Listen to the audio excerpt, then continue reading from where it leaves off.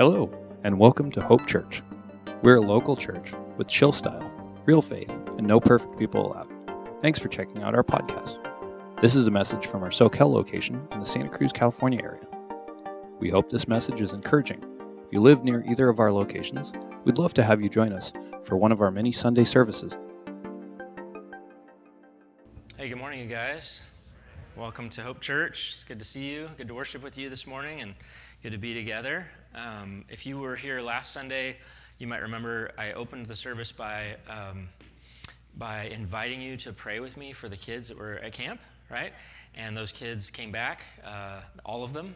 They all survived, and it was amazing, including my own. And I just want to say thank you for praying in that moment, and for those of you that prayed throughout the week, thanks for doing that. The stories that have come out of their camp experience have been amazing. And we'll get to hear some of those. I think we're going to be recording some videos, and we'll get to hear some of those over the next couple weeks. But the youth group met in my backyard on Wednesday after they got back, and we made pizzas for them, and they just shared their stories and their testimonies, and some of them were so beautiful and just amazing. And so again, I wanted to thank you for praying for my kids and for all the kids that went, and it was meaningful and really good. So thanks. So if you don't know me, my name's Chris Matley, and I'm one of the pastors here at Hope Church, and we're in a series right now where we're talking through the life of David. If you don't know this about me, when I was younger, in 18, I went off to a Bible college in Dallas, Texas, and I was there for a couple years. And when I first got there, my first semester there, I fell in with a group of guys. They were kind of rough guys, and there for a variety of reasons. We were all there to be worship leaders, actually, is what it was. But this particular crowd, they were kind of tough and sometimes not the nicest. And I remember this one day we were kind of like hanging out in the lobby and laughing and joking. And there was this guy. Okay, I'm just going to tell you about this guy. And I have to act something out for you to understand like what happened in this moment. But there was this guy, and he walked everywhere on campus. He lived on campus like all of us did, and he would walk across to go. And there was a lot of walking because the campus was very spread out. And you know when you walk and you swing your arms this way, right? This one guy is the only person I've ever seen that does this. When he walks, I'm just going to show you, he would walk like this. Like this, right? And he'd walk everywhere. And he walked so fast and so aggressively. And it was like everybody knew who he was. Everybody noticed him. And this one morning in the lobby of like the gathering space, like someone started talking about him, and then it turned into like they were joking about him, and pretty soon everyone was laughing, and someone was going like this, right? And imitating it, and just then he like walked in. And I don't know how the other guys felt. I think they were just like, oh, this is even funnier because he saw us making fun of them. I was mortified. Like I just was like, oh, this is not how my parents raised me to be, like this person, you know? And I just felt so horrible. This is like 2 months into a 3-month semester, and for 2 weeks, I just agonized about it, and I was like, oh. Finally, I was like, you know what? I gotta find this guy and make this right. Like, I gotta tell him. Part of it was like a desire to, make things right for me being a part of this, and also was like, I wanted to just tell him, like, it wasn't really me. I wasn't making fun of you, you know what I mean? I just happened to be there, but I was guilty. I was there. I didn't stop it. I didn't say, hey, guys, this was wrong, And so I determined I'm going to find this guy. And all of a sudden, it was like he couldn't be found. It was like before I had that thought, he was everywhere, just walking everywhere on the campus, just like, you couldn't miss him. You know what I mean? And all of a sudden, for 2 weeks, I couldn't find him. I never ran into him. And so I started asking, like, hey, what is this guy's name? I thought his name was Brian. And I was asking someone, is like, do you know this guy Brian? And this one day in the lobby of the men's dorm, I was like, hey, because we only had 2 weeks until we all went home, and I was like, I gotta find this guy. I was like, hey, do you know that guy Brian? Who? Brian, the guy that walks, Brian? They're like, I don't, these two guys I was talking to are like, I've never even heard of this guy. Brian, he walks like this, and just then, as I'm doing this, he walks in, and I'm like, and he looks at me and goes, and just like power walks out, and I was like, oh my gosh. And I went, Brian, and one of the guys goes, that's Peter. I was like, oh my gosh, I didn't even know his right name, it was horrible. Like, I felt so bad. And I just didn't have the courage to find him again, and like, it never resolved itself. To this day, he thinks I was making fun of him twice for the way he walks, and I feel horrible about it just to this day. And so here's my question as we ponder this story of David. Here's my question for you is, have you ever done something that caused someone harm that you wanted to go back and fix, but you just missed your opportunity? Have you ever had something like that happen? To this day, that was 25 years ago, and I still think of this guy, Peter, and I'm like, man. And as I'm telling you this story right now, I just had this thought, like, what if, this would be so my life, like, what if 25 years later, he was like, you know what, I got to find this guy, Chris Matley, and he Googled me, and he's watching the live stream right now, and he tuned in to see me doing this. I was like, oh my gosh, you know what I mean? That would be my life, I tell you. All right, so we're in this series looking at the life of David, right? And what we're doing is we're reading through his life and exploring the ups and the downs. Last week, so if you were here last week, you heard about just the incredible fall of David. After all of these victories in his life, and after being described as a man after God's own heart, he saw this woman that wasn't his wife, and he had an affair with her, and he arranged for her husband. And when she got pregnant, this is Bathsheba, he arranged for her husband to be murdered, and he sinned. He grieved God. And in the end, he came clean when the prophet Nathan approached him, right, and revealed that he knew about his sin. And he came clean, and he repented before God. But how many of you know this? That we choose our mistakes. We choose those things. I chose to be in that group of guys and not say a word when they were making fun of this guy. I chose that. But we don't get to choose the outcome. We don't get to choose the consequences of our mistakes. Those just unfold before us.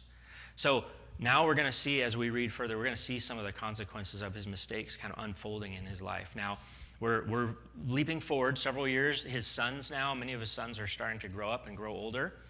And David's still king in Israel.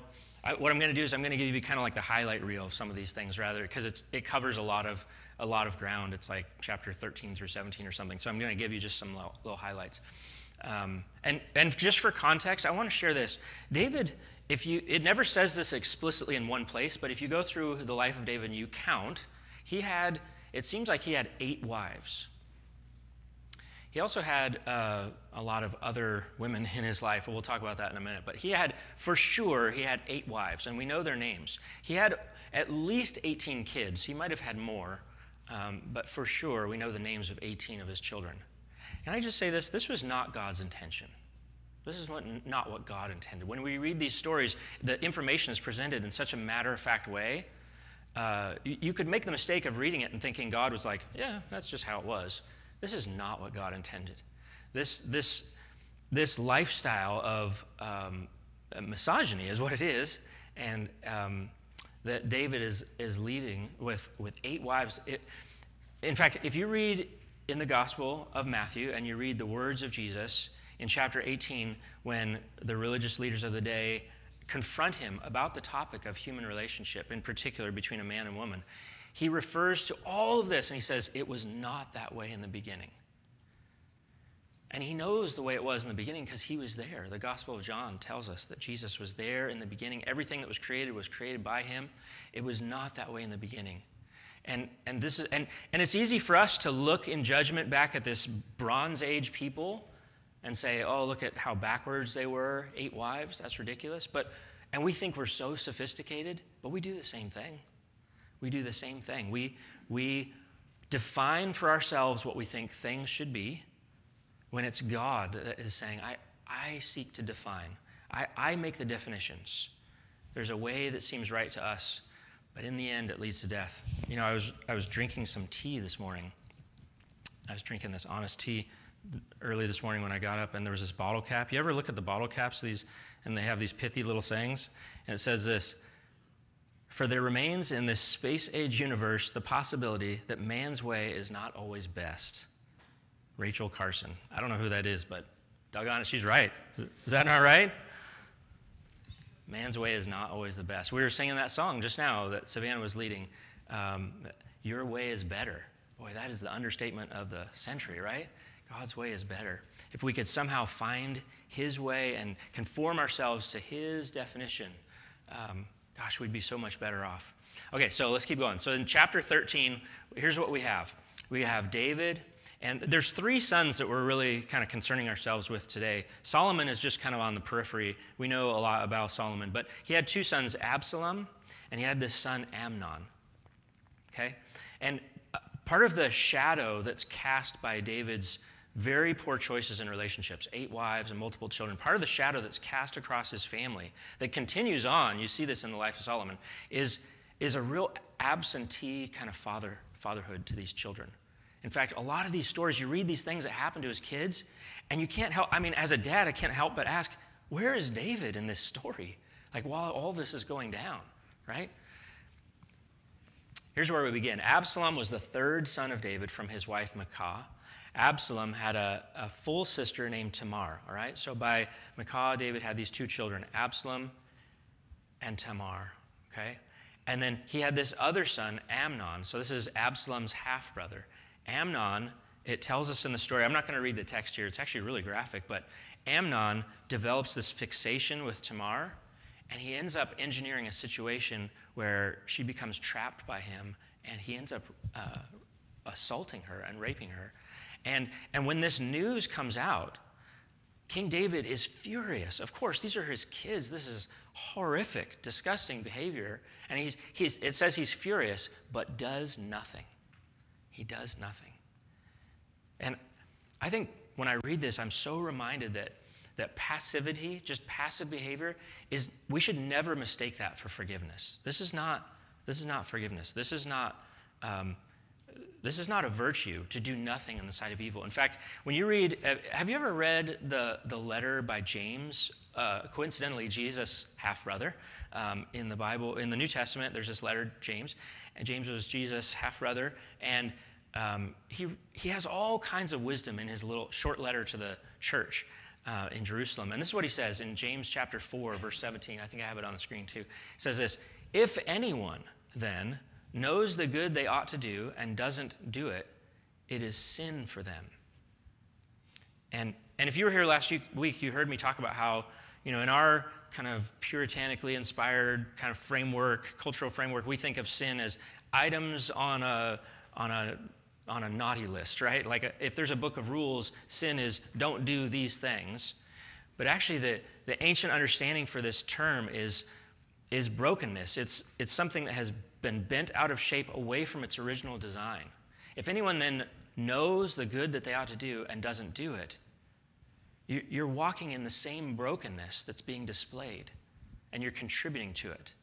Just like when I was in that group of guys and and people were making fun of a human being for the way he walked, and I did nothing. I was contributing to it, right? And this is what David did. He contributed to the brokenness in his family.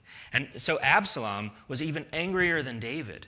And he was angrier at David because he did nothing. And he waited for 2 years. And then finally he takes matters into his own hands. And we see in chapter 13 that he finds a way, he engineers a situation, and he kills his brother Amnon. And this causes this enormous rift because David really loved Amnon for all his faults, and he was faulty. He really loved Amnon. And Absalom, in the absence of nothing being done, he takes matters into his own hands and he kills him. And there's this huge rift now in the relationship between Absalom and David. We should never underestimate the power of unforgiveness. So in chapters 14 and 15, here's what happens. You leap forward another couple of years, and Absalom now begins to engineer this rebellion against David.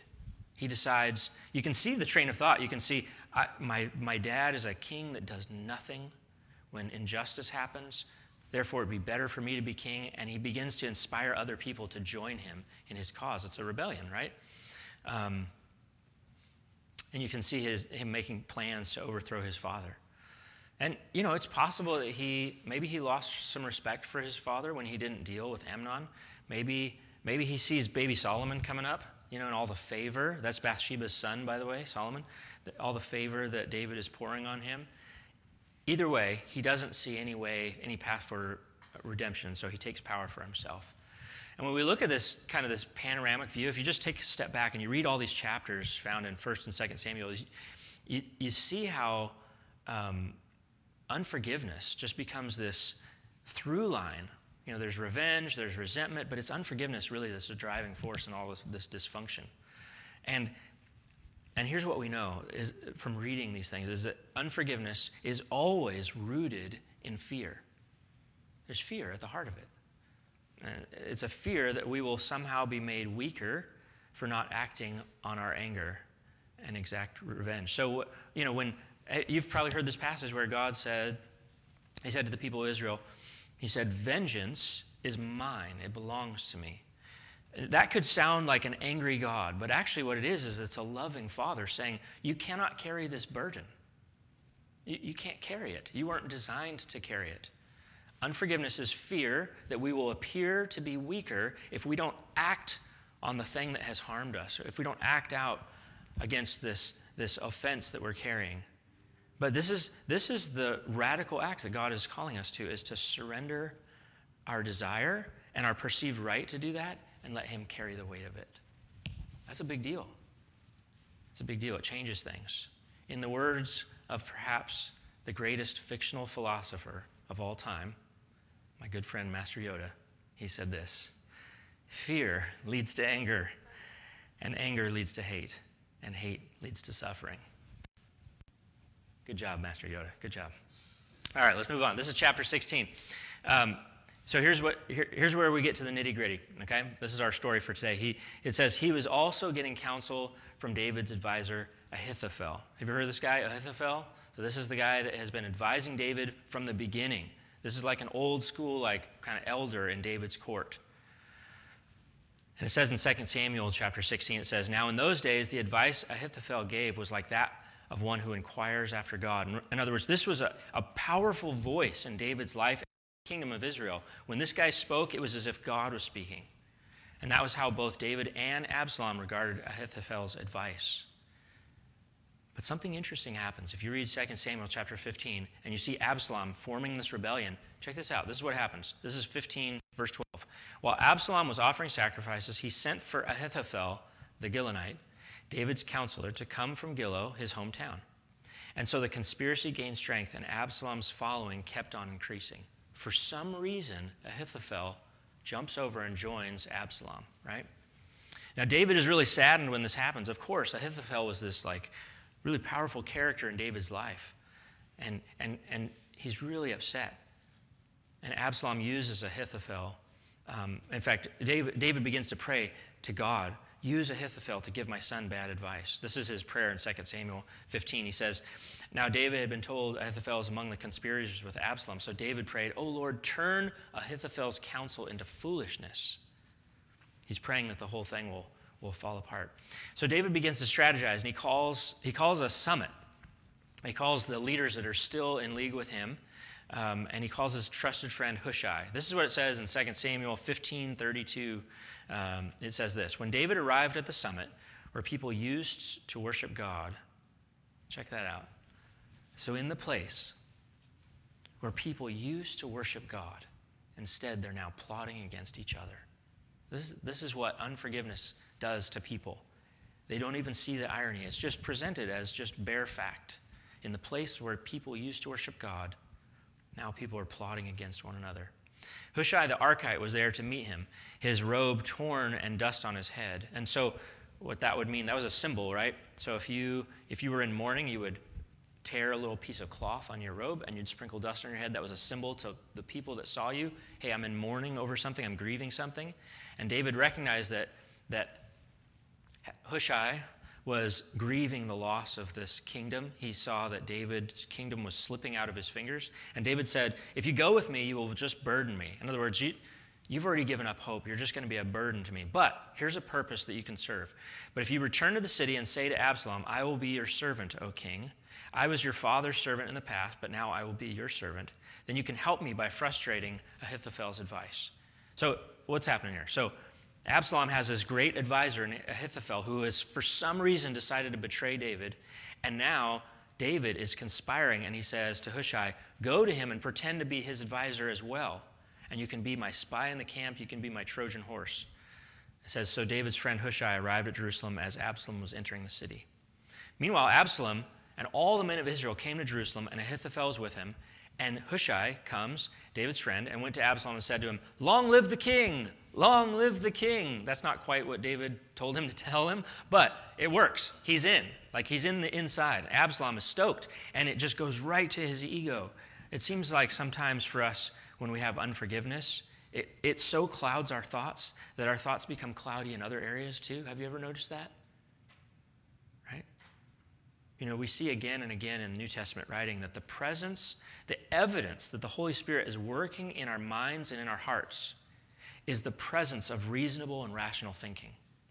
So, it follows that when we have unreasonable and unrational thinking, if we have fearful thoughts, those are areas that we have not yet surrendered to the Holy Spirit, right? And this is what's happening here. Absalom just sees Hushai and thinks nothing of it, goes, "Oh, great, another guy on my side." Totally believes him. He's on the team. And then it says, Absalom said to Ahithophel, "Give us your advice. What should we do?" And Ahithophel answered. This next part's in the Bible. I just want to tell you about it. This is in the Bible. I'm not making this up, all right? This happened. Ahithophel answers, and it's horrible. This is horrible what he's about to say. He says, "Lie with your father's concubines." Okay, hang on a second. All right, let me explain what's happening here. So I told you that David had at least 8 wives that we know of, right? He also there's these women in his life, and the Bible uses this term concubine, okay? And let me explain what that means. Because a lot of times people think prostitute or something along those lines. So if you were a powerful person in a Near Eastern culture in the Bronze Age, and by person I mean man, of course, that's obvious, they had all the power. And so if you were one of these men and you could accept wives, and having wives was to honor the person or the family that this wife was coming from. To accept into your household a concubine was like a second-tier wife. Now, you wouldn't necessarily even have physical relationships with these women. You could, but you wouldn't necessarily. You were just not honoring the families that they came from in the same way, okay? So these people would be a part of your household. David had somewhere in the neighborhood of 700 of these women in his household. Yeah, he did that to himself, so that's on him. But And when he fled Jerusalem, he left all of these women behind to run the household. Okay, they're running things. Women generally run things. I'm just telling you, that's how it works. They kind of run things, and they're running the ship while he's gone. And Ahithophel tells Absalom, go to these women, go to this household of women, and here's what I want you to do. I want you to assault them and defile them. These are the women that he left to care for the palace. Then all Israel will hear that you have made yourself a stench in your father's nostrils. In other words, you've done the worst thing that you could do. Everybody will hear it. Do you remember that graphic that I showed last week, the city of David? The palace sits kind of like on the upper area, and there's all this housing below, right? Everybody looked up every day, and you could see, it was like looking up the hill and seeing, like, there's the palace right there. He's saying, do it so everyone can see you doing it. And the hands of everyone around you will be strengthened. In other words, this will make you more powerful. So they pitched a tent for Absalom on the roof, and he did this. He lay with his father's concubines in the sight of all Israel. This is horrific, right? It's horrible. And the people that saw this were struck with fear. And this is like 1930s Germany, you know, when Hitler and his cronies, they ride in and they begin dismantling the German government, and everybody's just struck with fear. We see this throughout history. These kind of things happen. And everybody, they interpret it as you better fall in or be crushed by the weight of it. And that's what happens in Israel. Everyone kind of falls in around Absalom. And then Ahithophel doubles down on his advice on how to finish off David. Here's what he says. Ahithophel says to Absalom, I would choose 12, after he just did this horrible thing, he said, choose 12,000 men and set out tonight in pursuit of David. I would attack him while he is weary and weak, and I would strike him with terror. This plan seemed good to Absalom and to all the elders of Israel. But here's where David's plan comes into play. Check this out. He says, but Absalom said, summon Hushai, so we can hear what he has to say. In other words, let me just run this past Hushai, because he's been around a little bit longer than Ahithophel. Let's see what he has to say. When Hushai came to him, Absalom said, Ahithophel has given this advice. What should we do? Should we do what he says? If not, give us your opinion. Hushai replied to Absalom, the advice of Ahithophel has given is not good at this time. And for some reason, Absalom treats Hushai's advice as more potent, and he disregards Ahithophel. When Ahithophel discovers his advice has been not taken, he's mortified because he realizes this: if David wins, if he holds the kingdom, he will be found guilty of treason, of conspiracy, of attempted murder. Look at the situation. He just engineered, he gave this guy advice to have sex with all his concubines in the he's a war criminal now, right? What happened to Ahithophel? What happened? It describes him as a man after God's own heart. How did he drift so far? When Ahithophel saw that his advice not be followed, he saddled his donkey, he went to his hometown, he put his house in order, and he hanged himself. What happened to Ahithophel? Check this out. So if you're doing your reading and you read back, here's what we find. Ahithophel, what do we know about him? In 2 Samuel chapter 23, it says, Eliam is the son of Ahithophel. Eliam is Ahithophel's son. And if you go back a little further, it tells us that Bathsheba is the daughter of Eliam. Ahithophel is Bathsheba's grandfather. You see what David did to his family, and Ahithophel never forgot. David did this. He dishonored his granddaughter. As a consequence, her son died as a newborn. Their family was destroyed. His son-in-law was murdered. Everything was taken apart. And when Ahithophel had his chance, he engineered a situation where David's son did far worse to him, right? This is what happens when we hold on to grievances, when we hold on to unforgiveness. So last week we read this. This is what, do you remember what Nathan said to David about this very thing? When David was caught in his sin, Nathan said this to David. He said, "You are the man that did this. This is what the Lord, the God of Israel says. I anointed you king over Israel. I put you in charge, and I delivered you from the hand of Saul. I gave your master's house to you and your master's wives into your arms. I gave you all Israel and Judah, and if all this had been too little, I would have given even more. Why did you despise the word of the Lord by doing this evil? You struck down Uriah the Hittite with the sword, and you took his wife to be your own. You killed him with the sword of Ammonites. Now, therefore, the sword will never depart from your house." Check this out. He says, "This is what the Lord says. Out of your own household, I'm going to bring calamity on you. And before your own eyes, I will take your wives and give them to one who is close to you," right? "And he will sleep with your wives in broad daylight." This is 20 years before this happened. "You did it in secret, but I will do this thing in broad daylight before all Israel." And this is David's response before this even happened, before this came to pass. He said, "I have sinned against the Lord." He sought forgiveness from God.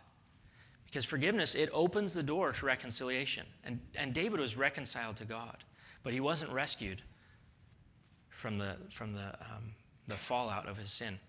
Whereas unforgiveness, it opens the door to dysfunction and destruction. And we see that in Ahithophel. He fell because he refused to let go. He held on to that grievance, and when the chance came, he destroyed David. Here's the big idea that I want to leave us with today, and it's this right here. We never want to underestimate the power of forgiveness. And to say it in the reverse, we never want to underestimate the power of unforgiveness. You know, when you type, this is kind of a funny thing. When you type, have you ever said the word unforgiveness? Have you ever said that or used that in conversation or to describe something? When you type the word unforgiveness in a document like Pages or a Word document, the little red underline shows up. You know why? It's telling you it's misspelled, right? If you type unforgiveness. It's not misspelled. It's just telling you it's not a word found in the Oxford Dictionary. That's because only Christians use this word. It's a concept that is unique to us. Forgiveness is not. People forgive. You don't have to be a Christian to forgive. And you can talk about the lack of forgiveness. But if you say unforgiveness, it's a negative posture, right? It's a negative state. And we're the only ones that believe in this negative state. But it's real, isn't it? To walk in unforgiveness is a real thing. To posture yourselves, not because The world looks at forgiveness as a positive action or a neutral state. But God says there's a positive action, and the opposite is a negative state. To not forgive is to be in unforgiveness. And this is what it does to us. It corrupts, it destroys, it breaks down. This story is a wake-up call for us. If you read this, we should hear it as a wake-up call. Make an appointment with someone that you have unforgiveness with. Let me just say that there's no right season for reconciliation. The right season is today. It's right now. David waited, and look what it did. He waited 2 years, and his son killed his other son. He waited more years, and his son plotted against him. He waited more years, and this trusted advisor plotted against him. The right time for reconciliation, the right time for forgiveness, the right time to make things right with people is right now. Do it today. And to do it, here's what we have to do. We have to let go of the fantasy that we have that the outcome of these conversations will be something that we're in control of. I had this opportunity before Amy and I got married. There was a person that I had an offense with, and I was carrying it.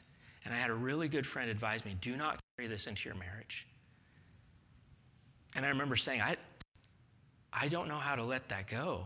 I don't know how to let it go. And he said, here's what you do, is you imagine the fantasy that you have in your head of having a conversation with that person and the outcome being something that you can control, and let go of that. And I did.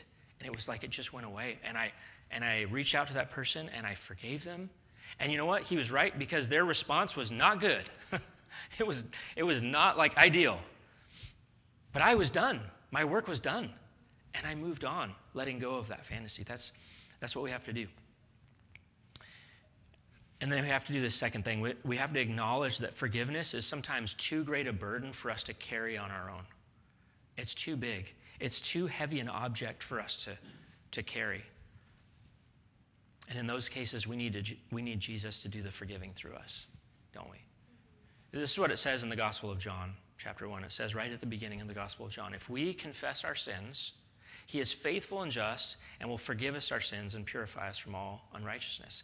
If we confess our sins, he is faithful and just.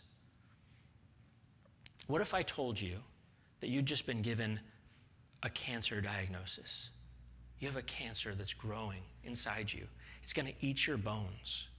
It's going to change the way you think. It's going to distort your thoughts and your feelings. And it's ultimately going to destroy your life. It's fatal. But what if I also told you there's a doctor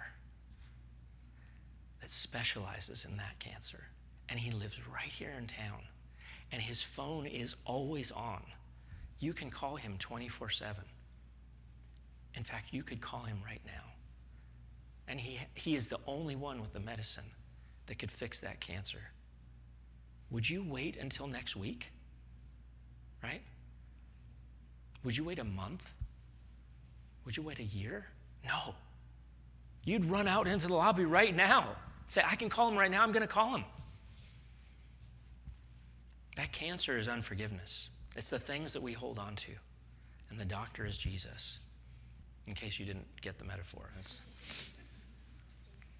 Let me leave you with this verse. This is Ephesians chapter 4, verse 31, where Paul tells us exactly how to take the next step. He tells us this. He says, get rid of all bitterness, rage, and anger, brawling and slander, along with every form of malice. Be kind and compassionate to one another, forgiving each other. Now, a lot of times Paul says these things, and he just says them so matter-of-factly, we can miss the part where he tells us how to do it. He says these things, and it's like, okay, sure. Get rid of all anger.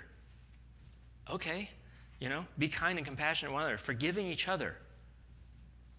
Okay, so we just do it? Thanks, Paul. That's it? We just do it? No, he tells us how. He says, just as in Christ God forgave you. That's the key. We're in Jesus, and Jesus is in us. So what we do is we say a prayer where we invite him to do the forgiving through us. There it is, right there. That's how he does it. We hope this message encouraged you to take the next steps in your relationship with God. The cool thing is that you don't have to do it alone. There are a lot of ways you can get connected here at Hope. Not only do we want you to feel at home at Hope, we'd love to help you find a home. Please check out discoverhope.church and click connect, or just email us at info@discoverhope.church. Lastly, we give everything we can away for free and rely 100% on volunteers and donations to support this ministry. If you'd like to give to the mission of Hope Church, you can select the Give option on our website or text any amount to 831-800-2060. Thanks again for tuning in.